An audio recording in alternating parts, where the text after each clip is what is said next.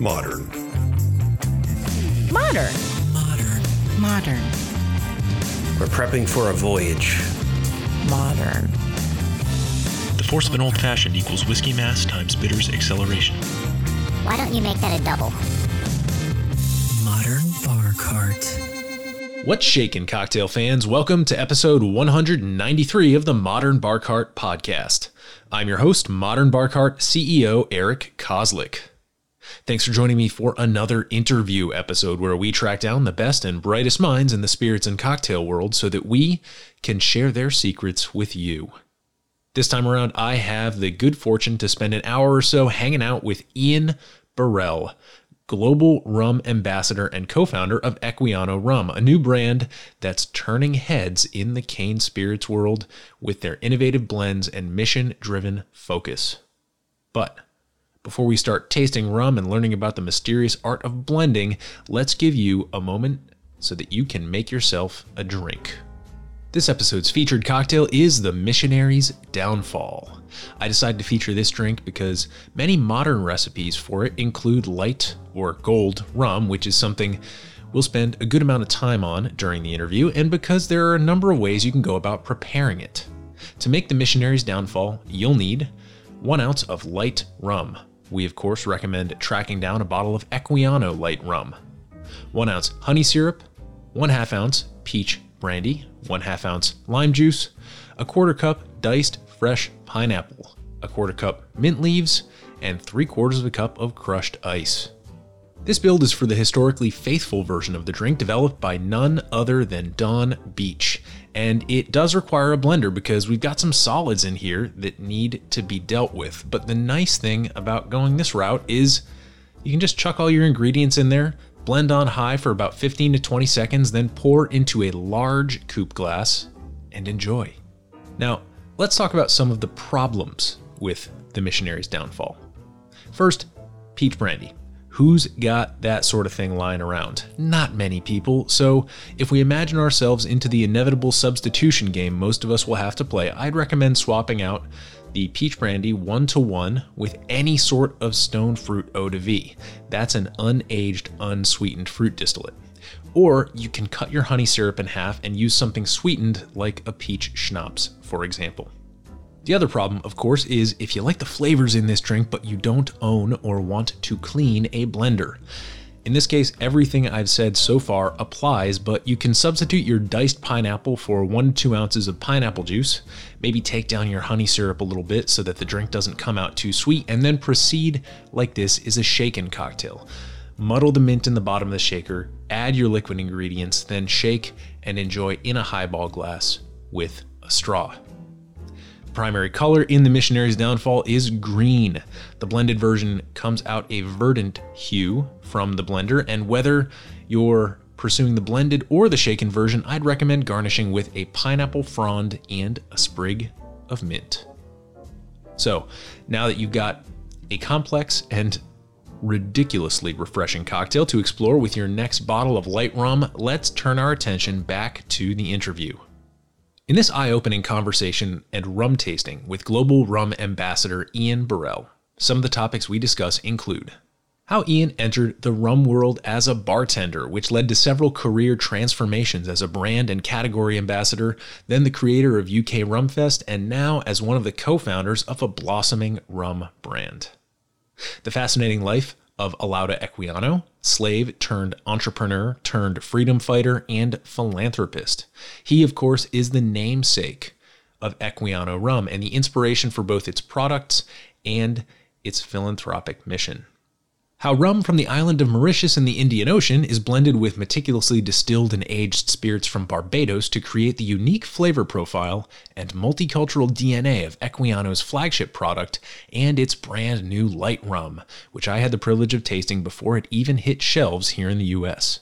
We discuss the impact of colonialism and geographic indications on today's rum landscape. We explore the exciting emergence of multi-style or multi-island rum blends, the difference between nursing and doctoring a drink, how Ian plans to convert Barack Obama into a rum drinker, and much, much more. This if you couldn't already tell, was incredibly fun to record. It won't take even 5 minutes for you to understand why Ian is an ambassador, not only for his own rum brand, but for the entire spirit category. And when you're in the room with somebody like that, it's best to just sit back and let the magic happen. On that note, it's my pleasure to present this wide-ranging conversation with bartender, educator, and entrepreneur, Ian Burrell. Ian, welcome to the podcast. Oh, thank you. Thanks for having me. So we're going to taste some delicious rum here. We're going to talk about history. We're going to talk about blending. It's going to be a lot of fun. But before we get into all of the specifics, can you just briefly introduce yourself to our audience? Tell us who you are and what you do. Yeah, so my name is Ian Burrell, and I'm the global ambassador for the category of rum. And I've been doing this for quite a few years now. The only one in the world still, but also now one of the founders of a brand new rum called Equiano. Fantastic. Obviously, there's been a lot of buzz around Equiano, a lot of excellent publications, sort of writing to introduce the world to this rum. And I'm very, very excited to taste it. But you mentioned global rum ambassador, and I think we need to talk before we get to Equiano about what a global rum ambassador does. I mean, did a voice appear to you out of a burning bush? Did Poseidon rise up out of the sea and declare you that, like, how does one become a global rum ambassador? It's pretty much something like that. It's like the rum gods. They spoke to me, and it was like one day I was actually down in New Zealand back in 2003, after I'd been working for a couple of years as a brand ambassador, in fact, the first and only brand ambassador for a Jamaican rum in the UK. And it was while I was down in New Zealand talking to other bartenders where I realized, I'm getting paid to talk to other bartenders about rum. And the only difference between myself and them is the fact that someone is crazy enough to pay me to do this. And I'm just talking about something I'd do for free. I didn't tell them I'd talk for free. And I was like, wow, this is what I want to do. Yes, I love making cocktails. I love being behind the sticks. But if I can just travel the world and talk about rum and get paid for doing it, then it's not really a real job. And that's where the journey started. So I know that there are some rum trade organizations like WURSPA. Yes. If you are engaged in the act of being an ambassador for multiple different rums, or perhaps even multiple different categories of rum, who pays you? Is it WURSPA? Is it, nations, or like, I don't know. How does one get a gig? Well, first of all, when you are a self-declared or a rum ambassador, you have to seek work. You have to, first of all, build up credibility. And it was through that credibility of and word of mouth that people recommended me, that WURSPA actually approached me to be a spokesperson for them. So I was a spokesperson for WURSPA for a couple of years. This was back in like 2009, 2010, when they were in the early stages of promoting authentic Caribbean rum in Europe. So yes, I've been there and done that. But in regards to things like going on to represent countries and organizations, that has come through word of mouth. That has come through reputation, where I've been approached by government organizations to talk about rums from those specific regions, to represent them and help them actually try and create a footprint in the world of rum, just by putting them in the right places. So it's just through recommendation and by reputation, a passion, a love for what I do. For sure. And that passion certainly comes out. And I imagine that's one of the things that led you on to sort of the next big item on your resume, which is UK Rumfest. So Can you talk about when you got the idea for this type of event and what it was like orchestrating it, I guess, for the first time and I suppose subsequently? Yeah. Well, I mean, when I first started to travel to learn a little bit more about the rum category on my own dime, going to the Caribbean, you'll see a lot of these foodie events and they'll always have rum connected with them. So they became like mini rum festivals, but you would only showcase local rums. And I said, it'd be really great if we could recreate this on an international stage where you'd have rums from all over the world, just like whiskey festivals, beer festivals, wine festivals. So when I came back from St. Lucia, back in 2005, I put my mind to it that I wanted to try to create a rum festival here in London. And it took me about 2 years to get the first one up and running. Took all my savings. I actually had a deposit to buy my first house. Used all of that. Lost most of that after the first event. But it wasn't, I didn't lose it. It was more of an investment. I invested and created a brand. But I really wanted to really create a platform for the rum category to really showcase that rum was more than a spirit. It was actually a way of life. And that was the mantra back in 2007 when I created that first World's International Rum Festival, which has gone on to spawn rum festivals all over the world now. So it's been I feel so privileged to actually been there at the start of creating that journey for a lot of different rum brands.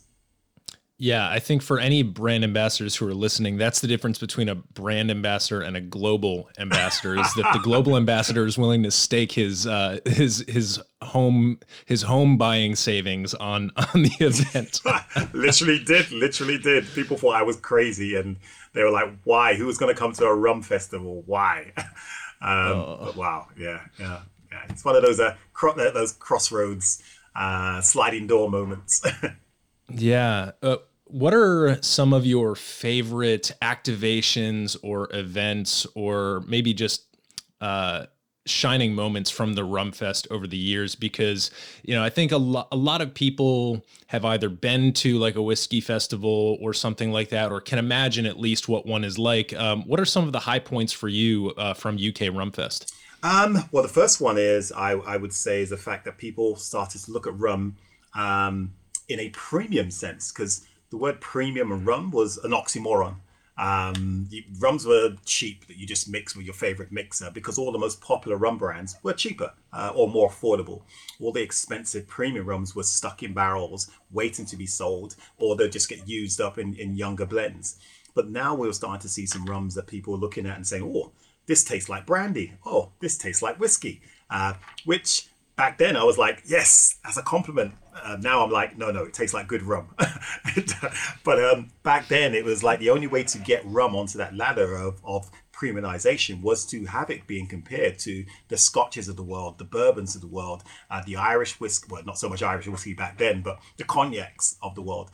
So that for me was some of the high points when I saw people sip and savor and taste the rums in that light, where they were drinking it neat. One of the other really funny points was when I saw this little old Jamaican lady, and she'd grown up with rum like myself, and she was tasting an Australian rum for the first time. Now, she hated it. She said it was disgusting. But the fact that she'd learnt that there was rum made in Australia was why Rumfest was created. It showed that rum was a multicultural spirit. It was made all over the world, and it had its different interpretations. So it was really nice hearing her spit it out with disgust, but at least finding out, at least discovering that rum was made in Australia, like her beloved Jamaica. Oh my goodness. As you were describing that, it occurred to me that, how comedians almost, when they're up on stage and they're getting people laughing, they almost get a high, they get a head rush from executing that. And I think for people in our industry, like one of the cool rushes is seeing that realization happening, that recognition, seeing something almost break in someone's brain when they taste something, and then like something new grows out of that. And you can literally see it happening right in front of you. And the most gratifying times are when that happens, when they actually have the liquid in their mouths and they're actually tasting. And so I love that you were able to so like deftly communicate that. And for people out there who haven't experienced it, just try and introduce someone to something new that you love and that they might not know about, and you'll sort of understand it. It's a really cool rush that is certainly one of the perks of doing what you do, and to a limited extent doing what I do. I mean, that's one of the reasons why I still love bartending, because it was that ability to be behind the stick and someone coming to your bar and saying, entertain my palate. Give me something that I'm going to enjoy. Give me something I'm going to learn about, and you introduce them to something new.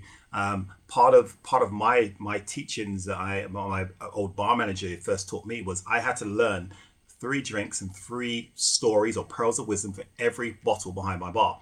And that would be the conversation piece if I'm making a drink, especially for a customer on a quiet day, because they could sit in the bar and I could talk to them about that. But when, as you was describing, that penny dropped, that you'd mentioned something that they were like, wow, I didn't realize this. It was like even more reason to want to give them even more information. Of course, they want to tip you as well, because they realized that you weren't just a person behind the bar. You was a professional.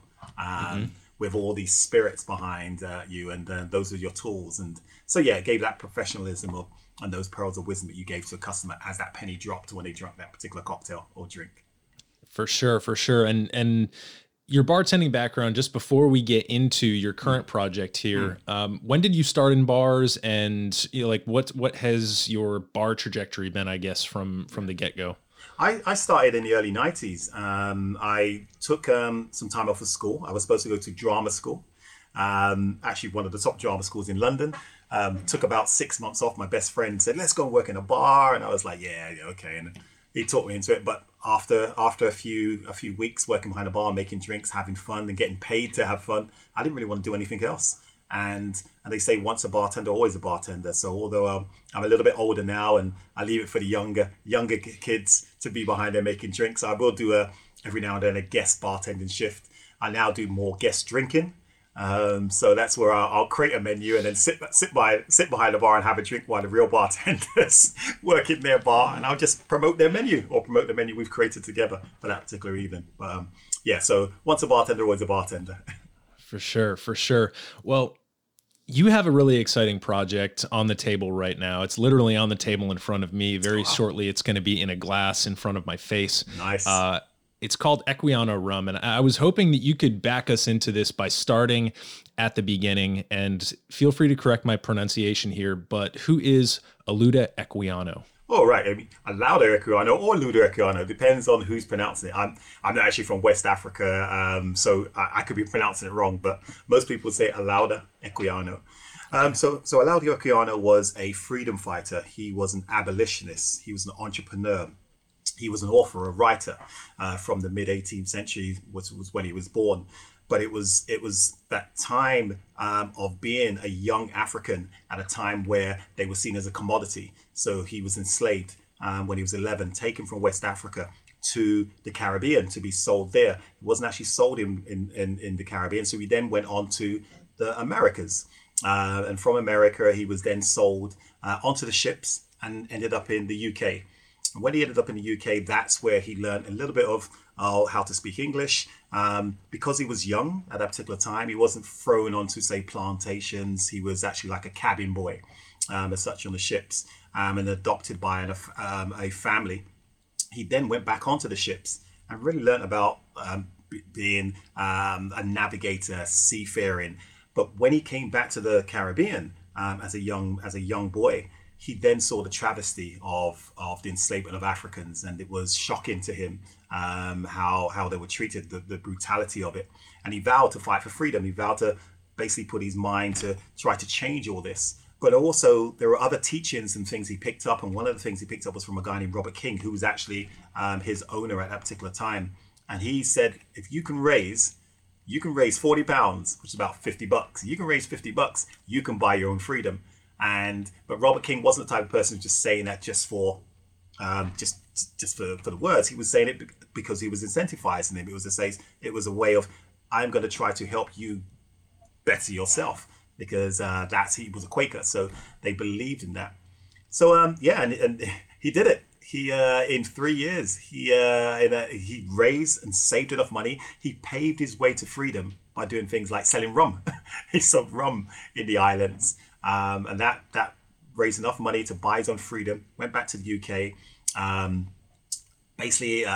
He got other people around him to see what was happening in the colonies, and wrote a book, The Interesting Narrative of Olaudah Equiano, which became a 9-time bestseller in his lifetime, and informed the public, it informed America, it informed the UK, it informed the colonies, and helped with the abolition of the Slavery Act in 1807. So he was an important person in inequality for all people.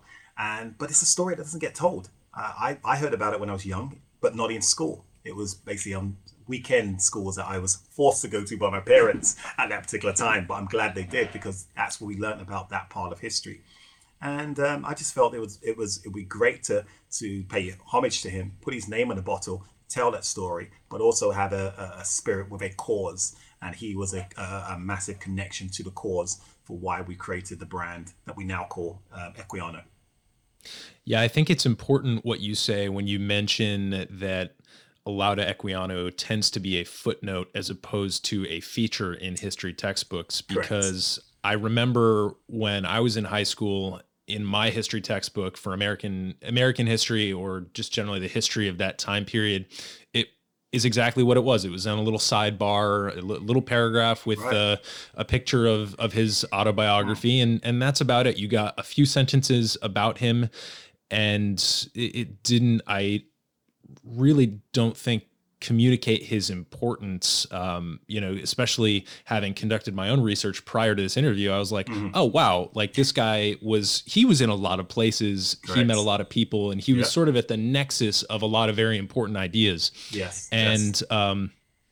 Just a few things that I came across in my research that I wanted to mention. It seems like the Quakerism connection was fairly important for 100%. The abolition movement. It was 100%. Yeah. I mean, you naturally, if you was a person of faith and had that belief, you'd wrestle with the fact that if somebody is supposed to be seen as equal to you, then how can you be treating them as someone who's lesser than you? How can you be treated like an animal? How can you be abusing them if they're supposed to be seen under your God as equal? So of course that would wrestle with your own ideals, and I think the true Quakers believe that yes, there was profit to be made, of course, from other things connected with the enslavement of Africans, but true Quakers believe that all men and women, well, I'm not sure about women at that particular time, because women were also fighting for their own thing at that particular time, but all people should have been seen as equal. Sure. And then Equiano, here in America, we had this project, or it was both colonial and post-colonial and pre-colonial all at once. It was called Liberia, and I believe the UK had its own sort of similar project that Equiano was also involved in, right? The idea being that, hey, we have these people who were ripped from their native home, and now as a country who has, sort of seen the light, we're going to try and create an independent nation for these folks. And there was also a project in the UK like that. Is that correct? Yes, there's many projects like that, and a lot of these projects actually led to the independence of a lot of the ex-English colonies. Although some people say it may have happened too late, or not quickly enough. I mean, Jamaica, where my parents are from, gained independence in 62. You had other countries gaining independence around the 60s and early 60s of that particular time, from Guyana to Barbados, Trinidad, and places like that. But I was going to say good things come to those who wait, but things happen for a reason, and all good things will happen in time, in due course. And with the independence of a lot of these countries, a lot of these states, and with people like Olaudah Equiano back in the early 18th century and in the 19th century pushing and fighting for that before he passed away. But then his legacy was then passed, and the torch was carried by other people. We are progressing. Some people say it's not happening quickly enough, but we are progressing as humans in that respect. Some people might look and say, well, that person isn't, but there's always going to be exceptions to every rule. That's right.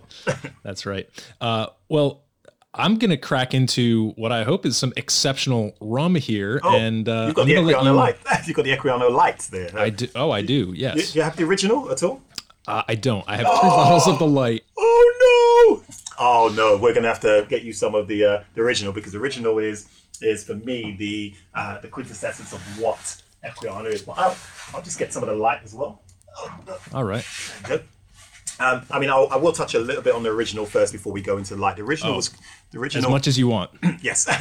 Well, the original was created because when I was challenged by my business partners to come up with a concept and an idea of a rum that would be slightly unique, because of my ethnicity in the UK, I'm African Caribbean.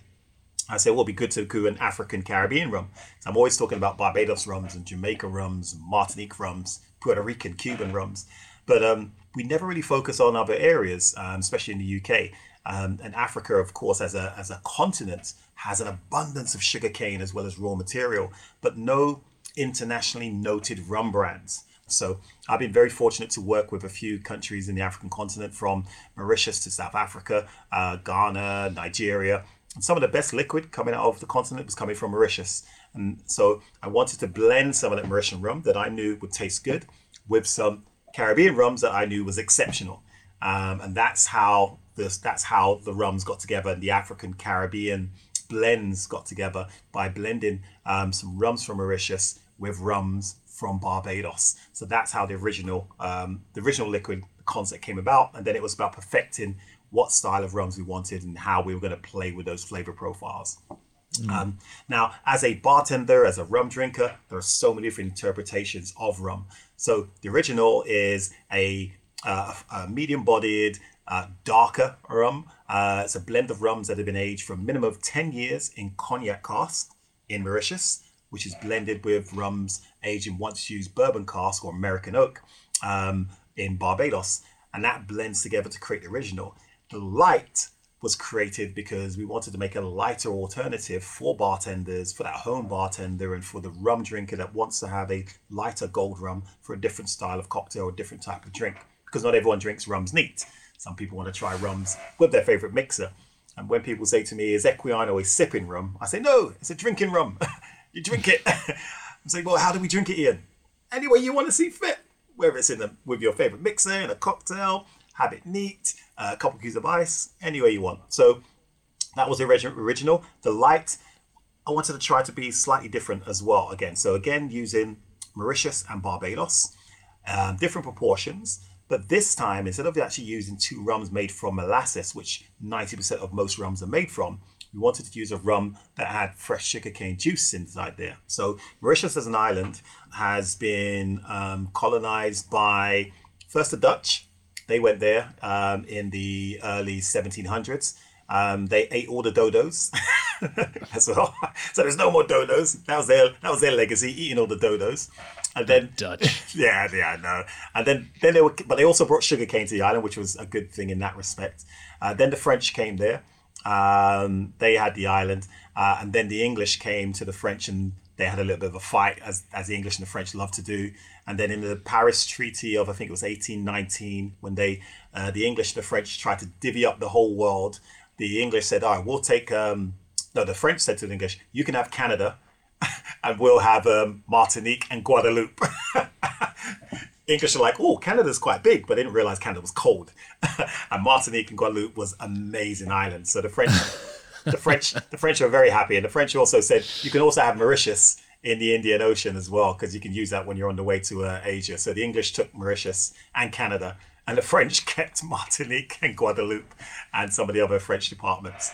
So that leads on to the style of rum that's been created on the island of Mauritius. There is the influence from the French colonies, there are influence from the English. The English bring the use of pot stills and the old way of making rums, alembic stills and molasses. And the French are bringing the column still and the fresh sugarcane juice, which they call agricole in Martinique and Guadeloupe. So Equiano Light is a blend of rums from molasses and fresh sugarcane juice. Molasses from Barbados, fresh sugarcane juice from Mauritius.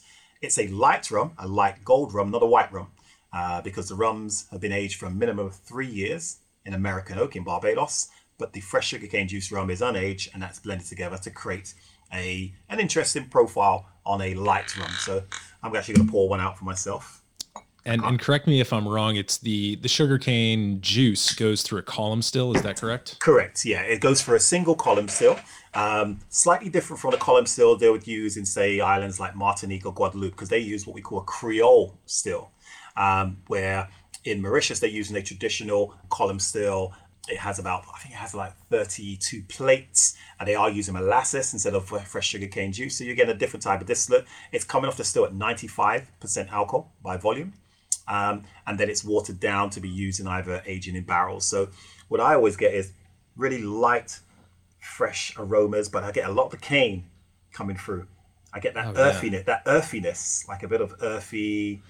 Some would say, sometimes I feel it's like a putty, like a wet putty type. Oh, interesting. And I get that as well from some cachaças that have been rested, aged lightly and rested. One of my friends actually said it reminds him of reposado. I'm not sure if it's because of the color, because of the look, but I think it was the earthiness that they got from there. And I was like, oh, we'll stick it in the fridge and do a shot and tell me what you think. I get a little bit of almost what you might call petrichor, the after a fresh rain. Wow, so, okay, it's the blending of I get the earth, of course. I'm Yes. smelling the earthiness that you're describing, but there's also that, I mean, cane is a grass, Yes, right? of course, correct. So I'm smelling that. There's almost like a humidity to this that I'm smelling. And That's a great it's description. very transportive. You don't mind if I plagiarize some of these descriptions you're giving me? Please do. Please do. I love that. It's because of that perfume and that aroma which lends itself to the styles of drinks which it was created for.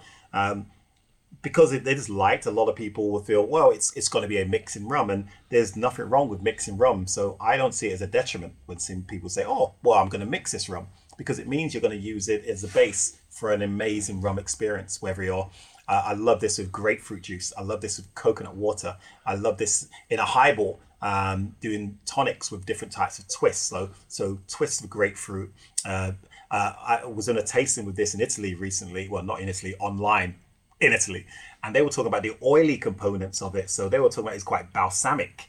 And I was like, wow, I didn't even, I get where you're coming from. So now I'm thinking of savory things I could pair with this, like thyme and basil and other types of Mediterranean spices and herbs. And that's what we wanted for a rum like this, to give a lot of different types of flavor profiles that you could then enhance when you're making a cocktail or a simple serve.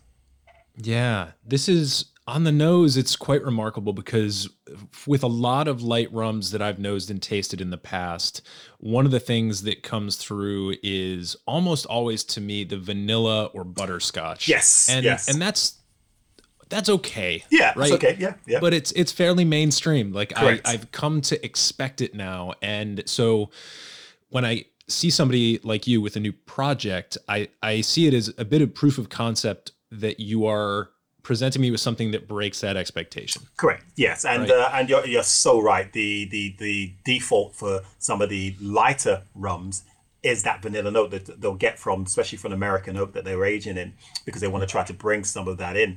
Now, for the lighter rums that don't have color, most of them are filtered through charcoal to take that color out to become water white. And I don't understand why they would want to do that, because I do understand, because some people look at water white as the definitive of a white rum or a light rum. But there is so much flavor you're losing by doing that charcoal filtration to take that color out. Why not leave it in there and leave it as a light rum to play in different areas for different styles of drinks? And that's why I love citrus and rums and the different variants of type of citrus, because you can use 10 different types of citrus with this and different types of sweeteners and make 10 different types of sours, whether they be daiquiris or sours or such, and you're making completely different drinks because of flavor profiles you're trying to draw from a young rum that is tropically matured. So even though it's only been aged for 3 years, that's 3 years in Barbados, where you're losing 6 to 8% of your liquid every year, compared to, say, Scotland, where you're losing 2% of whiskey. So that's a lot of maturity for 3 years in a 220 litre barrel of American oak, once used bourbon cask. And so there's a lot of flavor coming there. And then the fresh sugarcane juice, of course, you're getting all of that natural sugary notes, fermentable sugars, yeast, fermenting for like 2 days. And all of those flavors are now blended together with that aged rum. And that's what we have here with the Equiano Light, bottled at 86 proof. Yeah, I just wanted to talk about proof. 86, 43%. Mm-hmm. I would say it drinks a little bit warmer than that. It drinks a little bit like a 90 proof to me. And I think this is something that I've been paying much more attention to very recently, is looking at the proof on the bottle, forming some sort of expectation about what I expect that proof to do when it comes to my trigeminal sensations, right? The sense of warmth in my mouth, in my throat.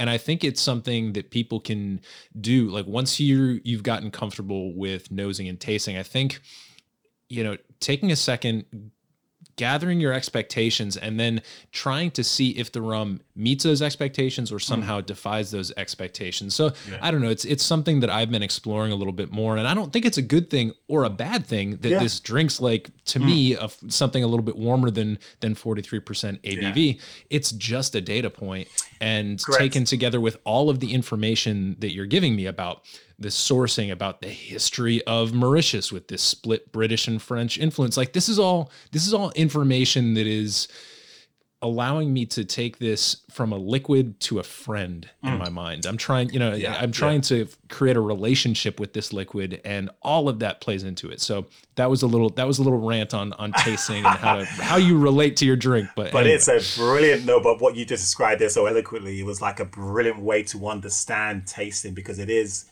really subjective and personal to each individual, even down to the glassware that you're using, and even down to how long you've had the rum sitting open and opening up as well, because you can have something with more alcohol inside it, but if it's been sitting for, say, 20 minutes in a warmer environment and it's had time to settle and some of the volatile alcohols like to evaporate, it's going to drink completely different from if you just open it fresh and pour that same product into a glass and started drinking straight away. So it's like warming your friend up, warming it up for an occasion to drink and to talk to them.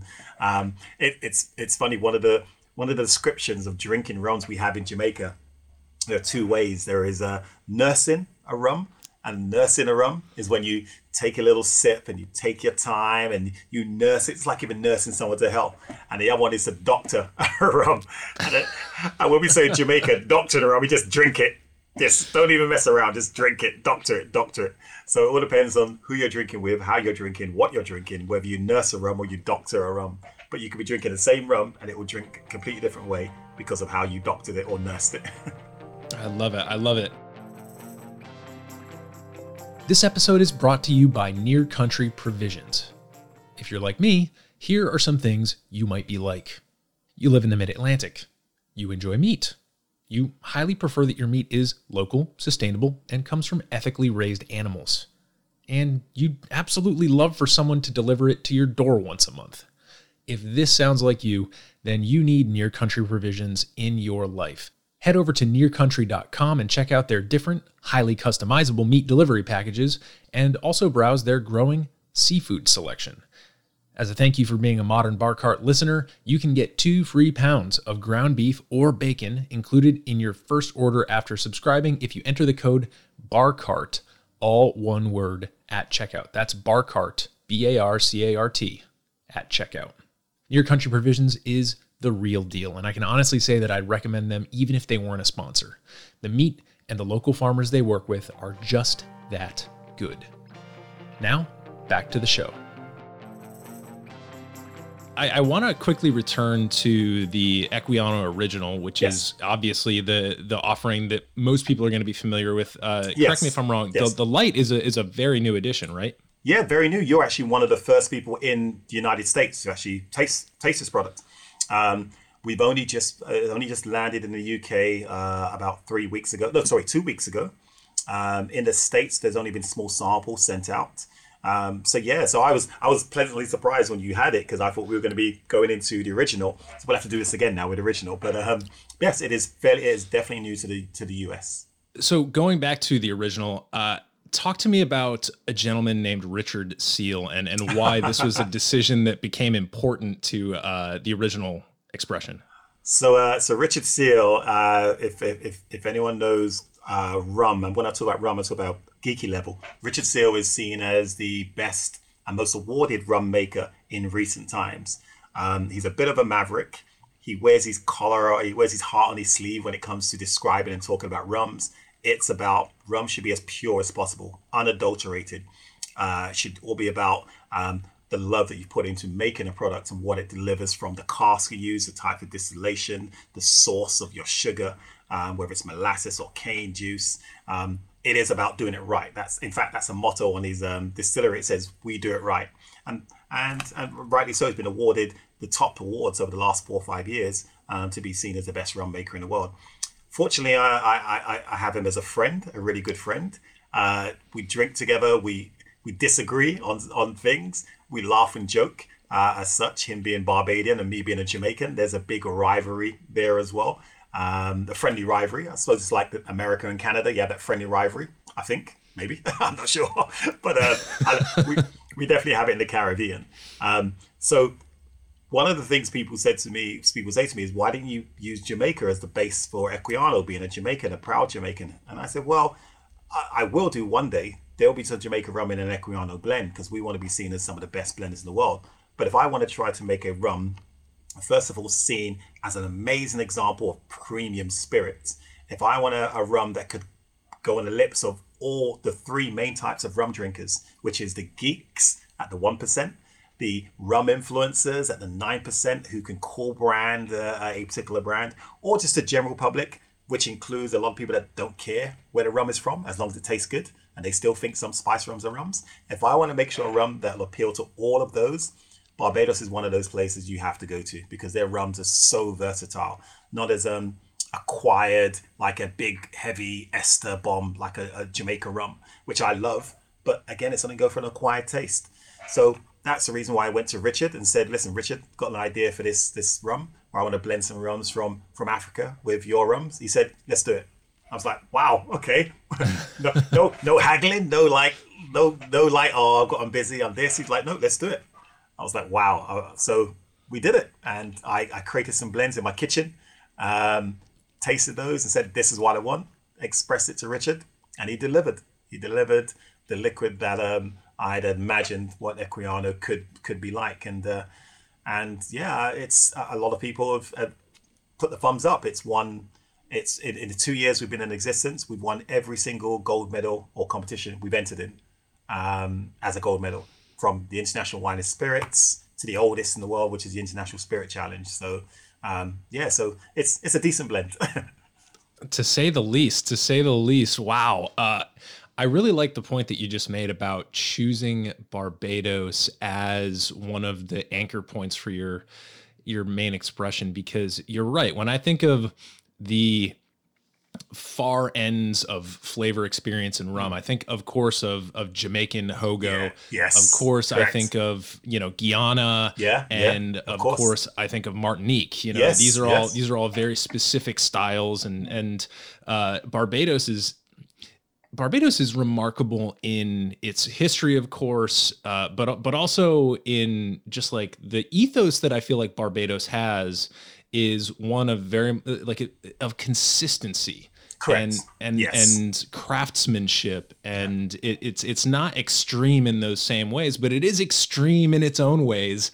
And so it's cool that you were able to get with Richard to produce this, and obviously with the Foursquare and the stuff that they're putting out, it's just second to none. I've had the chance to taste through a few of the single barrel expressions that came out of there, and it's just a special experience. So for anyone who gets the chance, definitely keep your eyes out for those bottles. They're still remarkably actually affordable in many cases. Yes, some of them are. I mean, because Richard is, the Foursquare, especially the exceptional cask range that he's done, has been likened to the Pappy Van Winkle of rum. So there are some that's still affordable, and there are others that are now being flipped by rum speculators, because they are limited edition. When you have a rum or a spirit that everyone's talking about, that it's doing so well, and you only have 12,000 bottles for the planet, then you know that a bottle is going to go up in price, triple, quadruple in price overnight, pretty much. And that's where Richard has positioned some of the Foursquare rums that he's created. But also another reason why we did go to Barbados, because again, you were talking about introducing you and having a friend in the conversation while you're drinking rum. And Barbados is the home of rum. It's the place where rum got its name. Yes, people were drinking and making spirits from sugarcane 100 years, even longer, before Barbados. But it was that island where the word rum was used to associate with that sugarcane spirit that was made in that island. So that is the home of rum. And the funny thing is, when I approached Richard to create this blend and do the blend with me, and we decided to create an African Caribbean rum, we didn't have a name.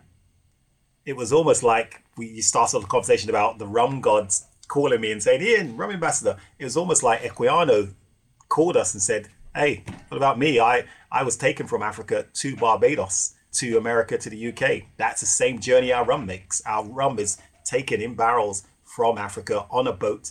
It's painstakingly and expensively sent to Barbados, where it ends up at Foursquare. It's then blended, married with Richard's rums, bottled at Foursquare, and then some is sent to the US and some is sent to the UK. So it makes the same journey as Olaudah Equiano made.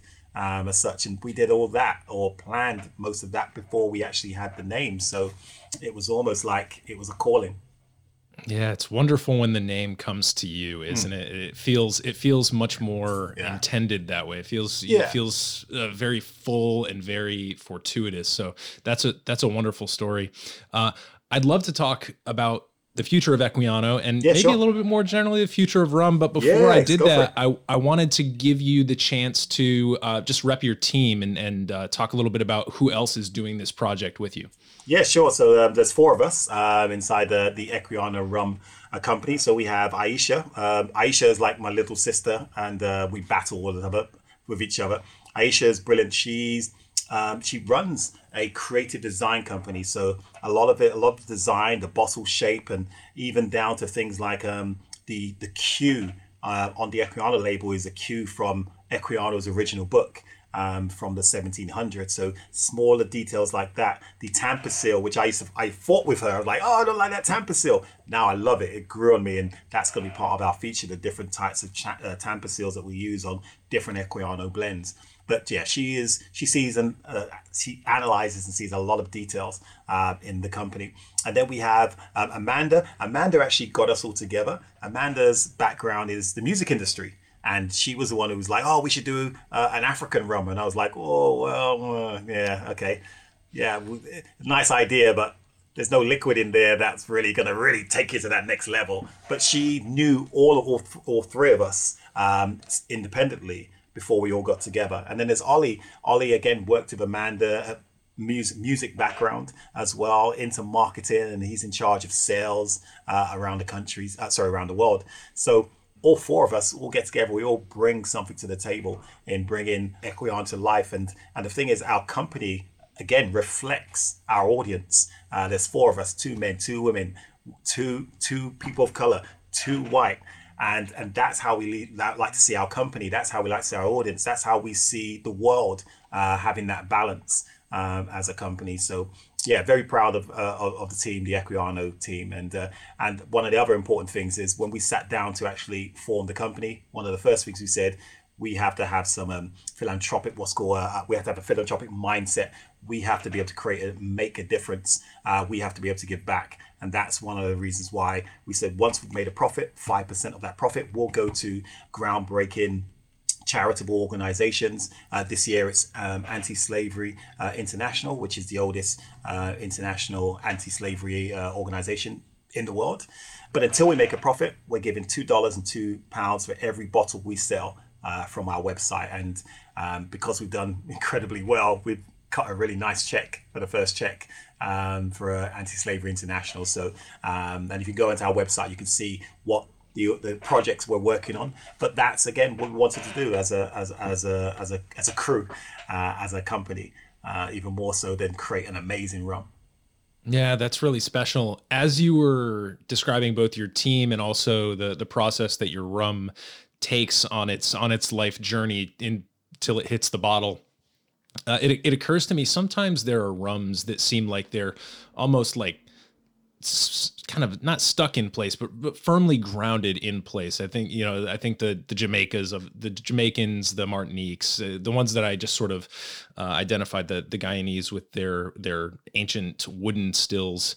It seems like what you've accomplished is a rum that has a greater sense of motion, where it's almost like it's sort of designed to move a lot and to go a lot of places, and I think that really aligns with the impact that you're trying to have, and the company culture and breakdown that you just described. So I think in that respect, harkening back to Equiano himself, who moved a lot and met a lot of people and affected a lot of lives, I think it again just works really perfectly. But what I wanted to maybe wrap up on here was I guess perhaps new trend, maybe you can correct that, but the newish trend of people trying to make rums that are blends of different countries that are kind of far away from each other, or at least very different in style. We have 10-to-1, which I'm sure you're familiar with. I am very, yes. That's doing a lot of work in that space as well. So do you see this trend as being one that's going to continue to grow in the rum world as people are looking for new ways to experiment with what rum is and can be? I think we're going to. I can honestly say when I was coming up with ideas for Equiano, even before I come up with ideas of Equiano, I was looking at other spirit categories and seeing what were the popular, what were the most successful brands out there and what they were doing. And when you have a single origin, you are at the mercy of the rules and regulation of that particular origin or that area. And there are some great products, as we know, when we think of cognac and tequila, Scotch whiskey, say Kentucky bourbon or Tennessee bourbon and such. But when you have the option of blending different styles within your category, you then have a different type of palette to play with as an artist. Now, that is done within one region or even one distillery, because, I mean, you speak to some whiskey drinkers that drink single malt. They don't realize that a single malt is blends of different styles of whiskeys from one single distillery. It just because they don't fit, it's not a single barrel, it is lots of single barrels blended together, and each barrel will age and mature differently. Now, why can't you get those barrels from different regions and blend and create, a la, say, let's Johnny Walker, one of the best liquids out there on the planet, the range of Johnny Walker. And they're not single malts, but they're blends of single malts or blends of blended whiskies that have been put together masterfully by the master blender. And I'm saying, well, why can't we do it with rums? The Royal Navy used to do that, but they did it out of necessity. They did it out of where we have to buy the cheapest rums available, or we couldn't put all of our eggs in one basket, so we couldn't just buy rum from Guyana or Jamaica or from Trinidad, because if there was something that happened in that particular country or island and we couldn't get stock, we had to have a blend or a product that we could bring in from other islands to put into our blend. So that was done out of necessity there. And also from a business sense, you wanted to cover your corners, cover your bases. But we are going to see, and answer your question, we are going to see a few more interesting plays on different styles of rums. And I always equate it down to bartending. I always used to say to people, how many cocktails do you know that are blends of different vodkas? Where the base is blend of different vodkas, or the base is blend of different tequilas, or the base is blend of different gins. But if you look at, like, say, cocktails from the 1930s created by, say, Don the Beach, you look at his recipes, there would be Jamaica blended with a bit of Puerto Rico, blended with Cuba, blended with Guyana, blended with Santa Cruz or St. Croix. They were all different styles of rums that brought different flavors to the table. So you could blend 3 different rums to create one flavor profile. And that's what we're looking to do with Equiano, and that's why I feel we'll see a lot more of these multi-island or multi-area styles of rums blended together. I mean, I don't know if you've tasted the first rum I ever drunk when I was growing up, which was this rum, Ray Nephew Overproof, 63% or 126 proof. Being a Jamaican, it was the first time I had a sip of this when I was about 4 days old, according to my grandmother or my mum. Bit of Jamaican, but one of my favorite daiquiris they used to make inside my bar was I would do like 1.5 ounces of Bacardi, Carta Blanca, which some people say, well, it's quite light. Yeah, it's a Puerto Rican style rum, it's very light. But then you do 1/2 ounce of Ray Nephew added to that, and then give that a good shake and serve that with 1 ounce of fresh lime juice, 1/2 ounce of simple syrup, maybe a couple dashes of orange bitters just to give it a little finish. But the pot still flavor of that Jamaican rum was enough just to change the whole complexity of the drink. But because you're only using 1/2 ounce, it doesn't hit you between the legs like a full 2 ounces of Ray Nephew might do in a cocktail. So there, we were blending 2 different styles of rums to make the base of a cocktail. So it stands to reason that you could blend different variations of rums to create the base for your particular rum blend. So yeah, I think we will see a lot more of those in the future.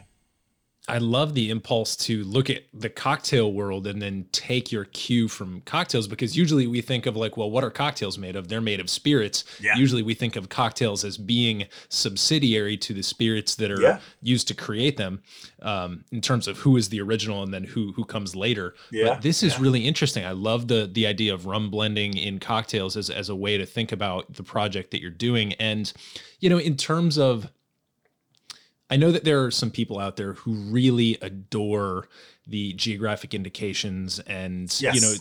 there's something nice about geographic indications in that when you have a box to play within, there's also a great amount of creativity that can come from the limitations around you. And so 100%. this is not to say that there's still not any value in those geographic indications, but I think that with the prevalence of some of these blends like Equiano, like 10 to 1 that are hitting the market and making a big splash in the rum world, I think what that allows us to do is reflect on, what each of these, if you can actually, if you're transparent, and it seems like everyone so far is being fairly transparent about what is actually in the blend. Yeah. You can maybe see if you can disassemble that blend on your palate and see Correct. What influence is the Jamaican or the Barbados bringing to this, and what influence are maybe they coming together to create, what is more than the sum of its parts. And so I see the project of creating these multi-nation or multi-island or multi-region blends as being one that actually enhances and gives validation to the geographic indication system, because it showcases it so well, but it just showcases it in a different way than we're used to.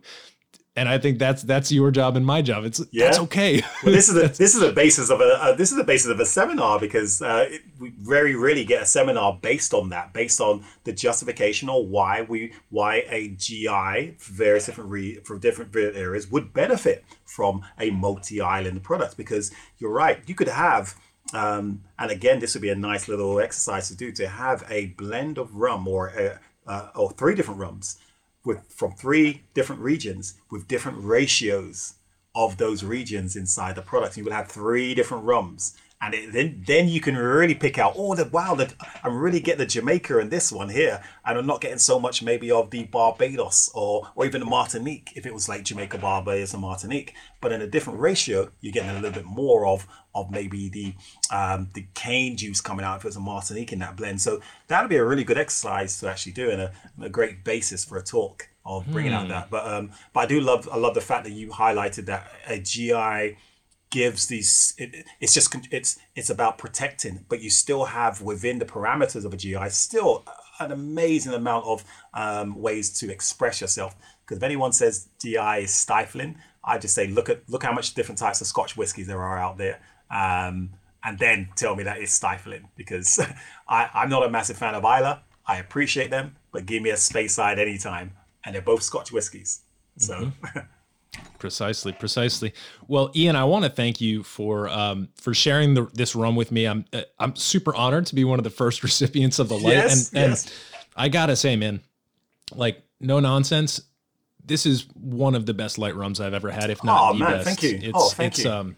I tend not to be a huge fan of them, because in so many cases they try to straddle 2 worlds but don't do a great job existing in either world. Yes. And here I think the remarkable product is because you're able to kind of like tie some of these processes and the history of Mauritius in with some of the incredible work that Richard's doing at Foursquare. So it's a fantastic product. I do recommend that people keep their eye out, since it's just hitting the market. It's going to be a little while before our American audience sees it on shelves, but being about 2 or 3 weeks, maybe towards the middle of June is when you'll see the market. But we're very fortunate. We cheekily entered it into 2 competitions, the San Francisco and the International Spirit Challenge, and won a gold medal in that as well with this particular rum. So we're like, wow, didn't expect that. But that's fantastic.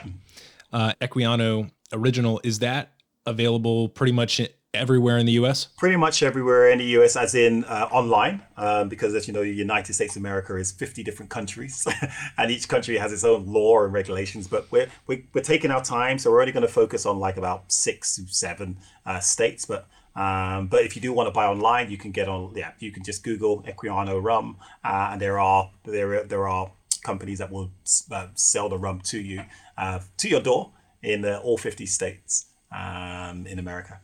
Fantastic.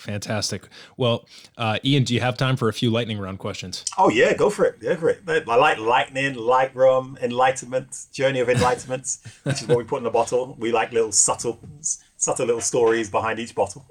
Yeah. Well, the first question here, I'm curious to know, because you're a bartender, what's Yes. your favorite cocktail of all time? And if you don't have a favorite, what's something you've been more recently obsessed with? My favorite cocktail has to be a daiquiri. That is quintessentially the trinity, the rum trinity of rum, lime, and sugar.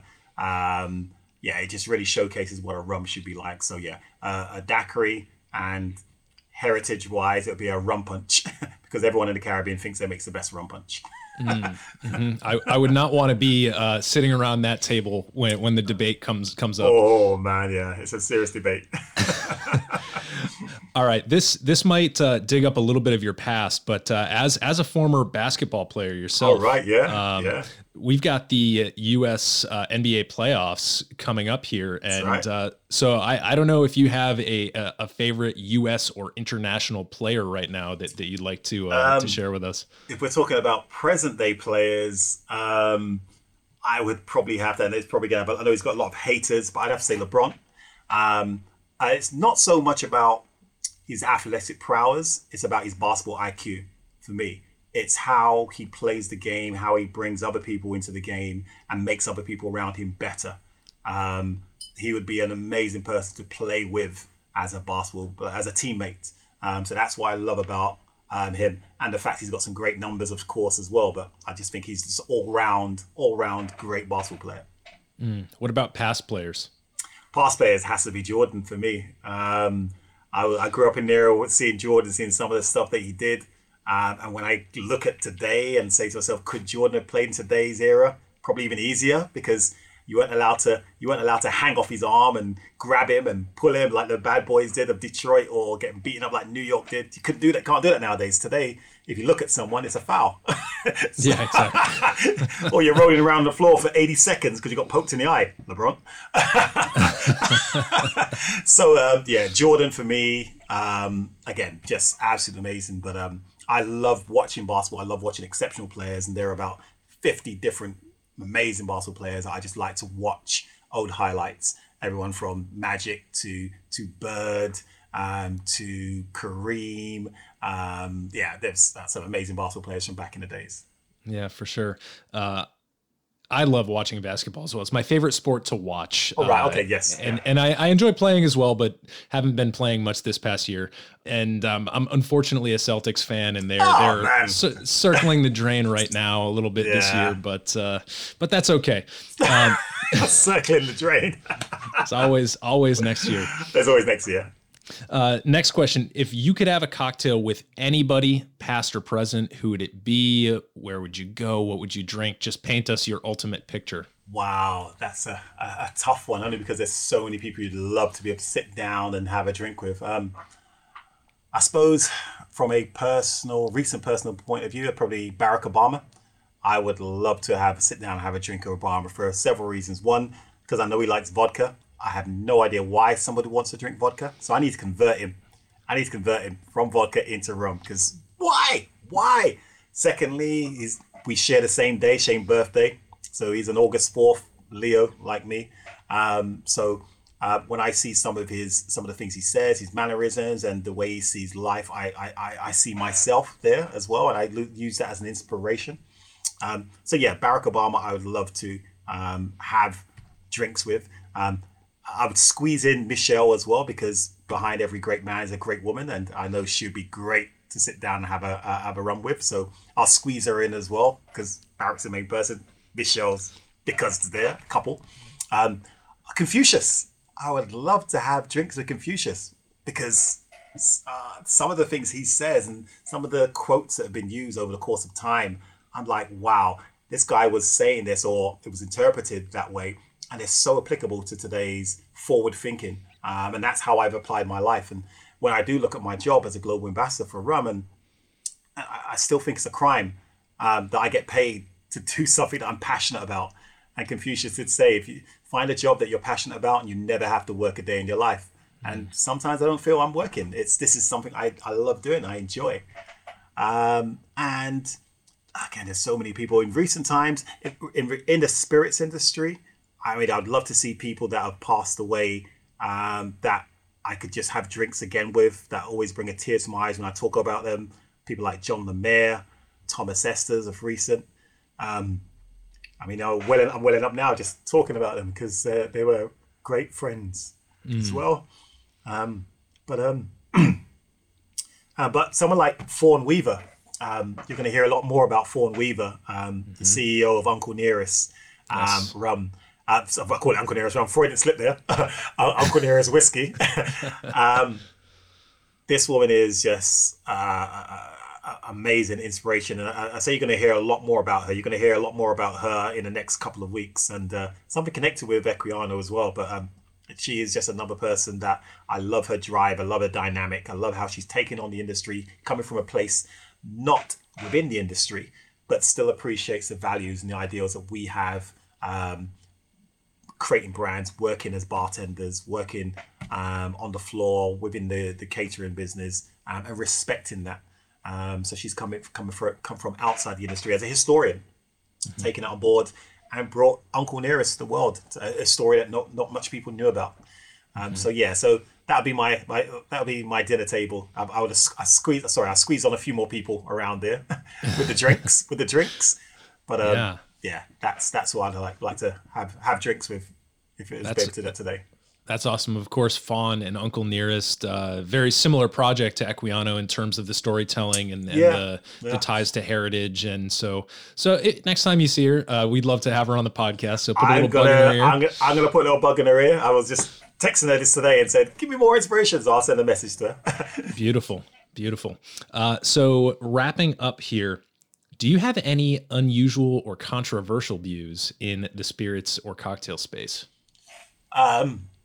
Well, I wouldn't say it's controversial. For me, it's common sense. Vodka. Why?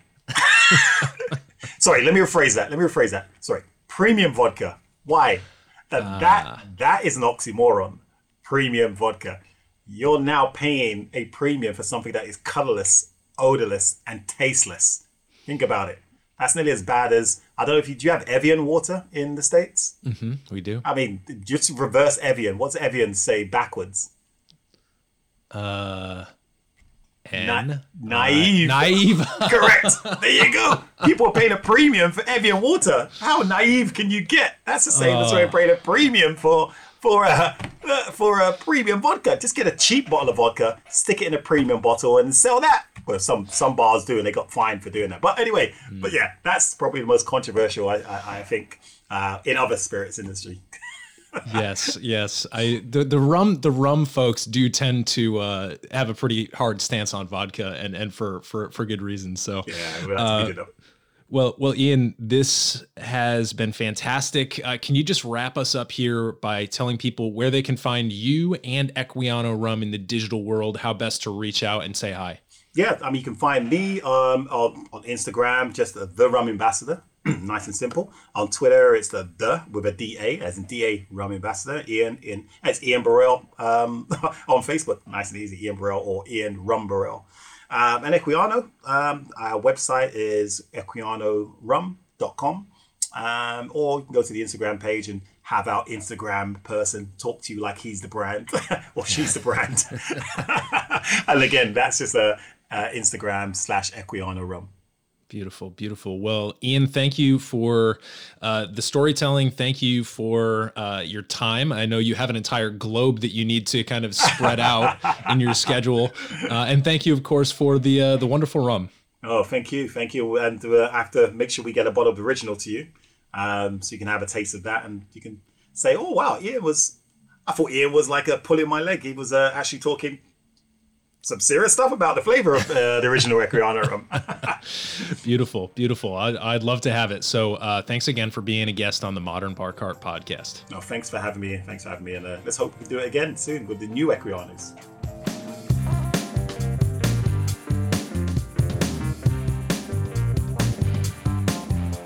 Hey everybody, thanks for listening. If you enjoyed this episode, there's two big things you can do for us here at Modern Bar Cart. One would be to tell your friends and family if you think they'd enjoy listening to us talk about cocktails. And if they don't download podcasts, they can always stream our episodes on their desktop directly from the show notes page at modernbarcart.com. The other thing you can do to help would be to head on over to iTunes or wherever you download your podcasts and leave us a review. 5 stars are great, but we're more interested in your feedback. And the beauty is, the more reviews we have, the easier it will be for other folks out there to learn about our show. We're trying to start a cocktail revolution here, and by spreading the word, you're helping us fight the good fight. You can always reach us by emailing podcast@modernbarcart.com if you're looking for cocktail or bartending advice, or if you're a pro who would like to pull up a mic and be interviewed for all to hear. Also, definitely follow us on Instagram and Facebook @modernbarcart for cocktail porn, recipes, and entertaining tips. And keep an eye out for new product releases and special offers, which are happening all the time. We love our listeners, and we really enjoy giving you exclusive discounts and sneak peeks at our latest and greatest cocktail projects. This episode may be over, but for you, the mixological fun and adventures are just beginning, so remember, folks, drink responsibly and experiment boldly.